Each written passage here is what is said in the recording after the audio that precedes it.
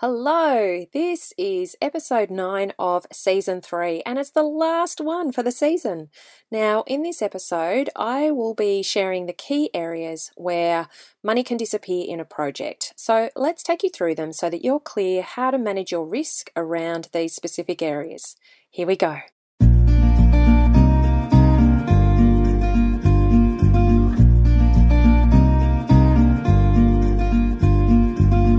Welcome to Get It Right with the Undercover Architect.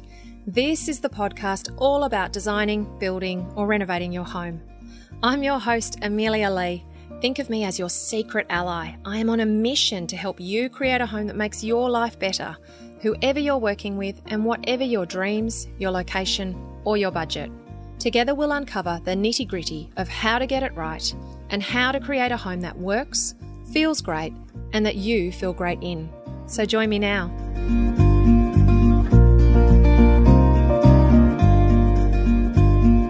Our Get It Right podcast partner this season is Kiko LED.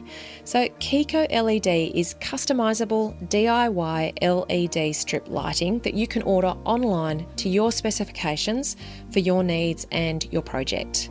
So perhaps you've been looking for that integrated designed lighting solution and you found it really hard to access as a one-off for your project. It's expensive to get made to order, or it requires your electrician to do a bunch of work on site to make it happen.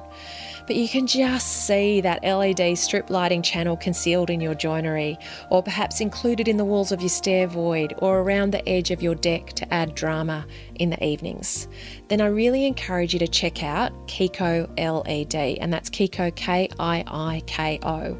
Now, previously, this level of customization and design for lighting solutions, it was only accessible to those in the trade. And Kiko instead brings custom linear LED to you from their headquarters in Brisbane, Australia.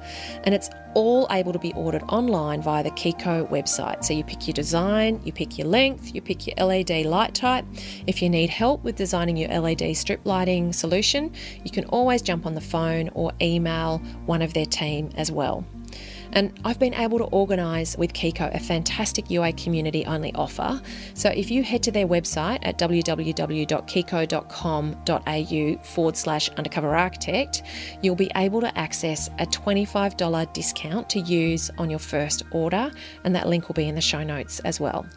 So pricing starts at $95 per linear metre plus shipping. So it's great quality, really affordable product that can really offer that lighting design edge that you may be looking for to make your new home or renovation project feel great. Now let's get on with the episode. Now, as I said, this is the last episode in season 3, which has all been about how to set and stay on your budget. Have you been listening to the whole season? I hope you have, and I hope that it's been super helpful. We've really covered some ground when it comes to budgets and renovating and building. So let's just briefly recap. So the season began with looking at where to start when setting your budget. And I took you through how to think about what your project could cost you, what it should cost you, and what it will cost you.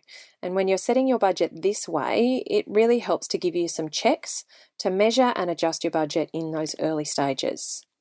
In episode 2, I shared some of my favourite resources to use when setting your budget, both online and offline, and also shared how to get the most from them. Then in episode 3, I debunked 5 top money-saving myths. Look, from my years of experience, I've heard those 5 money-saving ideas be shared by homeowners, seeing them as the key to not only saving a lot of money in their projects, but worse, actually being able to afford to do their project at all. And unfortunately, I've seen them cost people far more in the long run, and I shared those experiences with you in episode 3. Now, episode 4 took you through the key things that you can do, whether you're building or renovating, to avoid budget blowouts before you've even begun.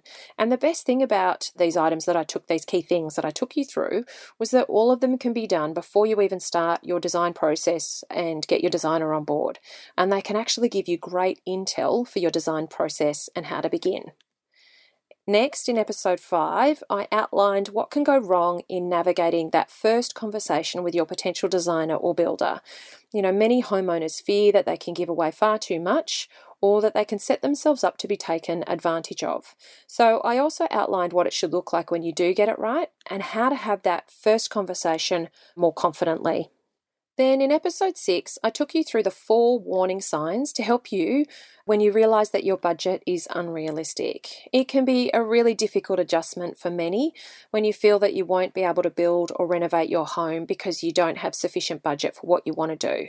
It's not the end of the world though, and there are ways to keep moving forward, and I shared those with you in episode 6. Episode 7 took you through the various steps along your project progress to get costing information and who to get involved at those points. Now, getting your project costed, it's not a one-hit wonder, and the best way to create a design that you love, plus a budget that you can deliver it on, is to get that costing info step by step. And in the last episode, episode 8, I shared with you the 3 key strategies to use when spending your budget during construction so that you can save it and manage to deliver your finished home on budget without blowing things along the way. And finally, we're at episode 9, which is the last of the season. Now, as you begin to design and plan your new home or renovation, chances are that you'll be looking at the spaces you want to create, how you want to wrap them up, their size, their shape, etc., and what you want to put in them. So materials, fixtures, finishes, furnishings, colour, all those types of things. And when you start to allocate your budget to these dreamed and imagined spaces, finishes and fixtures, it can be a surprise to see how quickly it gets consumed. And often in my experience, the reaction will be from homeowners, where is all the money going? There are many things required to create a working, finished, new or renovated home, and they can chew up a significant chunk of your budget, yet some of these things can be almost invisible in the finished home. So in this episode, we'll go through the main areas where money can disappear in any project, where you feel like it might be being sucked up by these invisible things, so that you can manage these components in yours. And I'll share the main hazards to be aware of and how you can protect your budget in these areas. Now, of course, the items that I'm listing here, they're not exhaustive. And the best way to manage your budget is to manage all of it, okay? But I have seen these specific areas regularly surprise homeowners and end up costing them far more than they intended. So let's go through them. So firstly, let's look at services. So by this I mean particularly plumbing and electrical. Now your services are the invisible spaghetti that runs behind walls, under floors, in ceilings, under the ground, and it gives you the modern conveniences that we also love having in our homes. Running water, lights that turn on and off, and toilets that flush. Now, services are usually one of the first things that need to happen on site as well. Before concrete is poured, pipework will need to be run into your home and located correctly to create penetrations or holes in your floor slabs to allow water and power to run to where it is required in your home. Now, if you're renovating and you're increasing the number of plumbing points in your home, you can actually trigger the need to upgrade your services overall. And this can also apply to electrical work, as meter boards may need to be upgraded for additional power types, say for air conditioning, and for the extra loads that you might be adding. There can also be additional work required with the services to and from your actual block of land. You may be required to get stormwater from your property to the street. Sometimes your existing services may be so old that they don't have this in place, or they'll be running through a neighbour's yard. Or if your block falls from the street to the rear, it might mean that you actually need to pump all of your stormwater back up to the street and your sewerage as well, or you may need to get permission to run it formally through the neighbour behind you in order for it to meet current codes and regulations. In a renovation, upgrading can also be an unexpected cost for old homes, because when you renovate significantly, you generally need to bring all of your electrical and plumbing up to current standards. So not just the work that you're doing in the extension, but potentially to the entire home as well. Things like wiring, smoke detectors, old plumbing fixtures, non-water efficient tapware, non-energy efficient light fittings. Sometimes all of these things might need replacing in order for you to achieve your building approvals, depending on the amount and type of work that you're undertaking. So when you're building or renovating, how can you protect your budget when it comes to services? Well, here's a few tips for you. In renovations, I recommend that you locate new wet areas near where the old wet areas were in your home to help minimise the reworking of plumbing and the lengths of run overall. In new builds and in renovations, locate your wet areas near each other or above each other. So, for example, when you're doing two-storey homes, put your wet areas upstairs over your wet areas downstairs. That will help you minimise plumbing runs overall. Locate your hot water unit close to where it's needed the most, okay? And this will help you minimise running costs and water wastage. That whole thing of standing at the tap waiting for the hot water to arrive can really be alleviated if you think about where your hot water unit is located.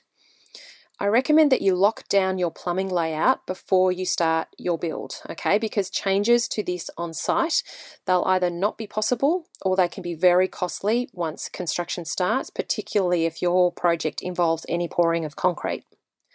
When planning your electrical, that whole more is better approach to PowerPoints, it'll only work so far, okay? So really think through what you're going to be plugging in where and what, okay? And allow double PowerPoints and single PowerPoints in the best spots, and think about how you can hide them from view with your furniture so that you don't feel like you've just got, PowerPoints running everywhere over your walls and that's all you can see. So for things like your fridge, your oven, your dishwasher, your microwave, you'll usually only have one appliance plugged in and the PowerPoint will be hidden in a cupboard, so a single PowerPoint will be enough. Architects call PowerPoints and light switches wall acne when it's not arranged with care and intention, because that's actually what it looks like, all right? So if you can get advice from a lighting supplier or a consultant for your electrical lighting design, that's also a really good step because it's an easy area to overdo and to underdo. And retrofitting is really challenging, and when you overdo it, of course, you've spent more money than you really needed to. And I recommend dimmers, at least on your dining areas, your living areas, and in your master bedroom for ultimate flexibility with your lighting. Now, the next area that can swallow your budget is excavation and retaining of your site. Now, your site may look fairly level, but it's amazing how even the flattest of sites require some earthworks in order to put a flat concrete slab on them. Getting your site ready for your new home or renovation is another area where money can just really disappear. Apart from the actual cost of the earthworks in terms of the machinery to dig and flatten and take away the soil, there can be extra approval costs that are required with your local council to do earthworks, as well as any unexpected costs if you hit rock whilst digging. That's a big one. And then, of course, there'll be the cost to hold the dirt back or to retain it. So if you're working on a sloping site or excavating into your site to create some lower floor space, you'll need to put structure in place, of course, to securely hold back all that dirt from your home. In addition, you'll also need to find ways to help the walls stay straight. So it's going to obviously need to be built sufficiently strong, and it's going to need to provide opportunity for water to get away from behind it so that the water doesn't just sit there and put extra weight on the wall, cause the wall to fail and to leak. Any retaining wall that is 1 metre or more in height, even in a garden, will generally require structural engineering advice, which means you'll need an engineer to draw it and to sign off that it's being correctly constructed. And most councils will require an approval if you intend to do more than 1 metre cut or fill. So basically take away or add more than 1 metre in height to your natural ground level. So all of these things can, of course, take time and money in consultant fees, in approval fees, in construction costs when you're managing excavation and retaining on site. Now, when we think about old Queenslanders or weatherboard homes, the conventional approach to renovating them is often to raise and re-stump them and then build in underneath. That can be really hard for people in other states of Australia to understand that Queenslanders will actually, instead of putting a second story on, they'll actually lift the entire house and build in underneath it. And for Queenslanders, it can feel like an inexpensive way to claim space that's already being used on the site, but it often is just too low in head height. Most Queenslanders will be built as raised homes, but downstairs won't be legal height and will just be used as storage. And so it seems like a logical thing. We'll just actually raise it a little bit more and then we'll get all of that extra space quite economically. And the house restumpers themselves, they may tell you that it's only around, $20,000, $30,000 to restump a house. Which, just basically means lifting it and putting new structure in place. And that can seem really affordable to gain all of that extra room. But what's not factored when they give you that price is all the excavation and retaining work that can then be required for you to get a level area underneath that home, to pour the concrete slab and build walls, and the excavation required to pull old footings out and all of those types of things. And, it can seriously add up and be significantly more than what initially seemed like a super affordable option.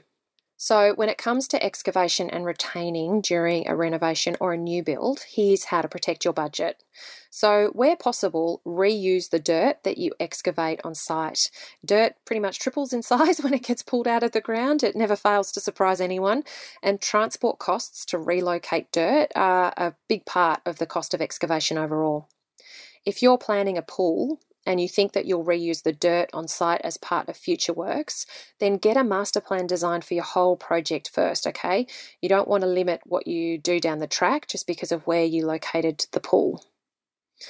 If you can keep the height of your retaining walls to under 1 metre, that will help you avoid the need for a structural engineer to be involved. And if you can get your site properly surveyed and use this information to best determine what level your new home or renovation may be positioned, you can find that the smallest tweaks in height can actually save big dollars in earthworks costs. If you can determine the costs of these works early, I really recommend that you build in some contingency as well for any surprises on site. And I also recommend that you don't scrimp on waterproofing your retaining walls and that you provide suitable drainage, because you will pay far more in the long run if these walls leak or fail overall, okay? Now, the third main area where money can go missing is in your home's skeleton or in the structure of the home. Now, contemporary design, be it for a new build or a renovation, it will often mean open plan design, big connected rooms with few internal walls and large areas of glazing to let in all that gorgeous natural light, which is, of course, facing the right direction. So I want you to picture a rigid cube, okay? Basically, a cube with all sides are solid, and you start cutting holes in the walls of it. And then you take out 1 or 2 corners of it. How rigid is it now?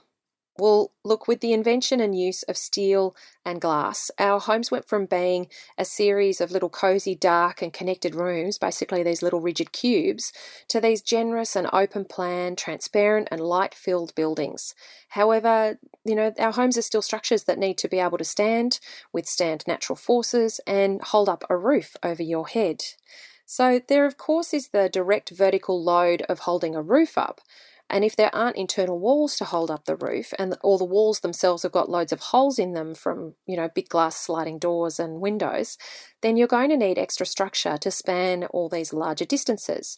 And this structure will need to be steel or engineered timber, depending on the span and the load on it. There's also lateral strength, okay, which is what stops the home actually twisting and moving from side to side. So if you think of your rigid cube again, when you start cutting holes in the sides and the corners, that means that you can push and twist the cube quite easily. Now, what stabilizes this is bracing. So this is actually extra structure that will go into your home to stop that twist and push. And this can be done with sheet material as plywood. It's when you see bracing ply get fixed to a frame, but sometimes steel is required as well. All of this steel, engineered timber and plywood will generally get hidden inside your walls. It's an invisible skeleton of your building that enables you to have the open spaces and big areas of glazing. But it costs more money than conventional building methods, and it will only be visible in what it creates in your home, not what it actually is. And in fact, if you do decide to show off all this structure, so you have express timber and steel structure, you'll generally pay more for it because it will need to be a higher level of finish than is standard, and it will need a high level of detailing to make sure that all the connections don't look too clunky. Conventional residential building, if you think about the project homes that go up very quickly in our suburbs, they're generally a timber stubbed frame with a brick veneer, and it's lightweight, it's easy to handle, it's cheap, it's quick, it's easy to install, and it's easy to change on site as things need to happen. Whereas steel is not. It's heavy to move, it needs to be accurately sized for its use on site, and it involves special fixing and welding to put it together. So of course it's going to come at an extra cost, both in materials and in labour. So how do you protect your budget when it comes to the structural design of your home? I really recommend that you limit the structural gymnastics that you're asking your design to perform, okay? You can still achieve open spaces and lots of glazing without the need for extensive amounts of steel structure and the added expense. Don't design the spaces and then think about the structure later. Any designer that you're working with, if they're experienced and good at what they do, they should be integrating the structural design at the same time. They won't necessarily be able to design the structure themselves, but any experienced designer will have a good understanding of structural design, and they'll also be coordinating their work with a structural engineer to make sure that there's a good understanding of how that's all going to inform your design overall. This is the best way to capitalize on efficiency and economy in your design and to manage your budget overall. Now, the last area that I'm going to mention about where money can be swallowed in your renovation or building project is in the extra living expenses. This one is worth mentioning purely so you can budget for it. So if you're creating a new home or you're renovating your existing one, chances are that you're going to be needing to live somewhere else whilst that happens. And that can mean that you're paying rent whilst you're still making mortgage payments on a home that you don't live in yet. And you can also be paying two sets of utilities. So council rates, they won't stop just because you're not there, and you also may be paying electricity and water bills at two addresses. And if time overruns on your project, these extra living expenses can be a source of great stress and cost. And they may also include storage and also pet care as well if your pets are having to live somewhere else whilst you renovate or build. So when it comes to extra living expenses, this is how to protect your budget. Factor them into your building budget upfront. I know it sounds logical, but a lot of people don't, and they definitely forget to allow some contingency if their build or renovation takes longer than expected. And if you're renting, weigh up whether it's cheaper to put a lot of your personal items and furniture in storage and to rent somewhere significantly smaller for the duration of your project, rather than renting a house that's big enough to house everything that you own as well as you and your family. Now, of course, there's lots more areas, all right? These are just a few of the areas that I know can gobble up your budget and make you feel like you're not getting much in return, because they can seem like the boring necessities of your build and you can actually resent them requiring any allocation in your budget. There's many more items like this: site establishment costs, insurances, scaffolding, council application fees, just to name a few. These items, they're all required and they're all critical in completing your project. However, when you're dreaming of your finished new or renovated home, they're usually not where you imagine you'll be spending your money. Often all of your focus will go on the things that you can see, and then you start getting quotes, and there's actually these line items in your building quotes where big chunks of money are being allocated, and they can make you question what those items of money are actually buying you. So understand what these areas will be and have early conversations with your designer and builder about these areas so that you can factor them in early and include them as your plans develop. Protect your budget so that you still have money left for all the things that aren't so visible and are way more fun to spend your money on. Now, I have one last word on this, and really this is the last word for the season. I see homeowners behave like it's a foregone conclusion that their project will blow budget and timelines. And renovating and building does not have to be that way, okay? Renovating and building, it's not a one-step process.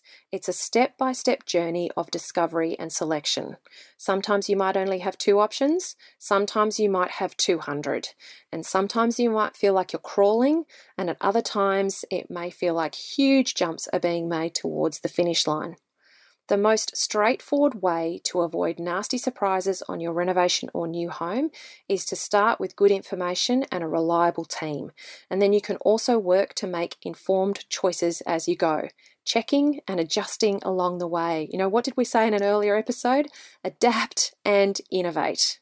Revisiting your design, your budget, and your timeline at each of the stages that I've been mentioning in this season, this will help you do this, and it will ultimately help you make the best choices for you, your budget, your site, and your life, because that's the way that you create the perfect home for you. Now, don't forget to check out Kiko LED. They've been an incredibly generous podcast partner for Season 3. They've got a discount just for the UA community, and I really want to thank them for their support and enabling me to bring this season to you. go to Kiko, www.kikoLED.com.au/undercover architect, and you can grab your $25 discount on your first order. It's been really exciting to be able to bring this new online way of ordering strip light fittings in LED for you that are customizable, that you can order exactly to the length that you need in the profiles that you can choose from. I think that Kiko LED is a brilliant company and, is a really great design result for your home.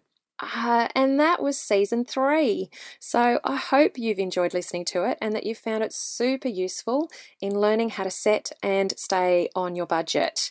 Now, we are starting a new season shortly, but I've got a little interlude for you coming up in the next episode that I want to share with you so that you can get extra ready for the next season, okay? So in the next episode, I'm going to be helping you with your communication. So many problems during design and building on any renovation or new home project that can be traced back to communication issues. So either misunderstandings, assumptions, or actual complete communication breakdowns. If you can get communication right throughout your project with all of your team, it can be a game changer for creating success in your project. So before we launch season 4, we're going to be spending a little time on communication and how to get it right. Until then.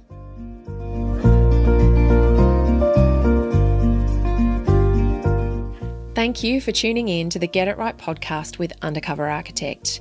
Now, if you head to the Undercover Architect website, you'll see loads more helpful information on how to get it right when designing, building, or renovating your home simply and with confidence. Not only can you see all the podcast episodes there, there's also a wealth of written blogs and of videos too, covering all sorts of topics. And there's other ways as well that Undercover Architect can give you more support and guidance for your project. Now, if you've enjoyed listening to the podcast, please subscribe so that you always get notified of new episodes as soon as they go live. And I'd love it too if you could please leave a review. I know that iTunes doesn't make it easy to leave a review, but when you do, this is super helpful in spreading the word that this podcast exists to others who really need to hear it to get help with planning their future homes. This has been Amelia Lee from Undercover Architect. Thank you for listening and for letting me be your secret ally. Looking forward to next time. Bye.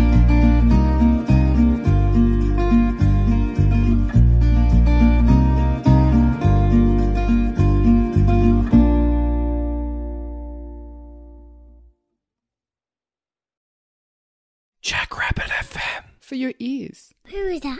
Hi, Podcast.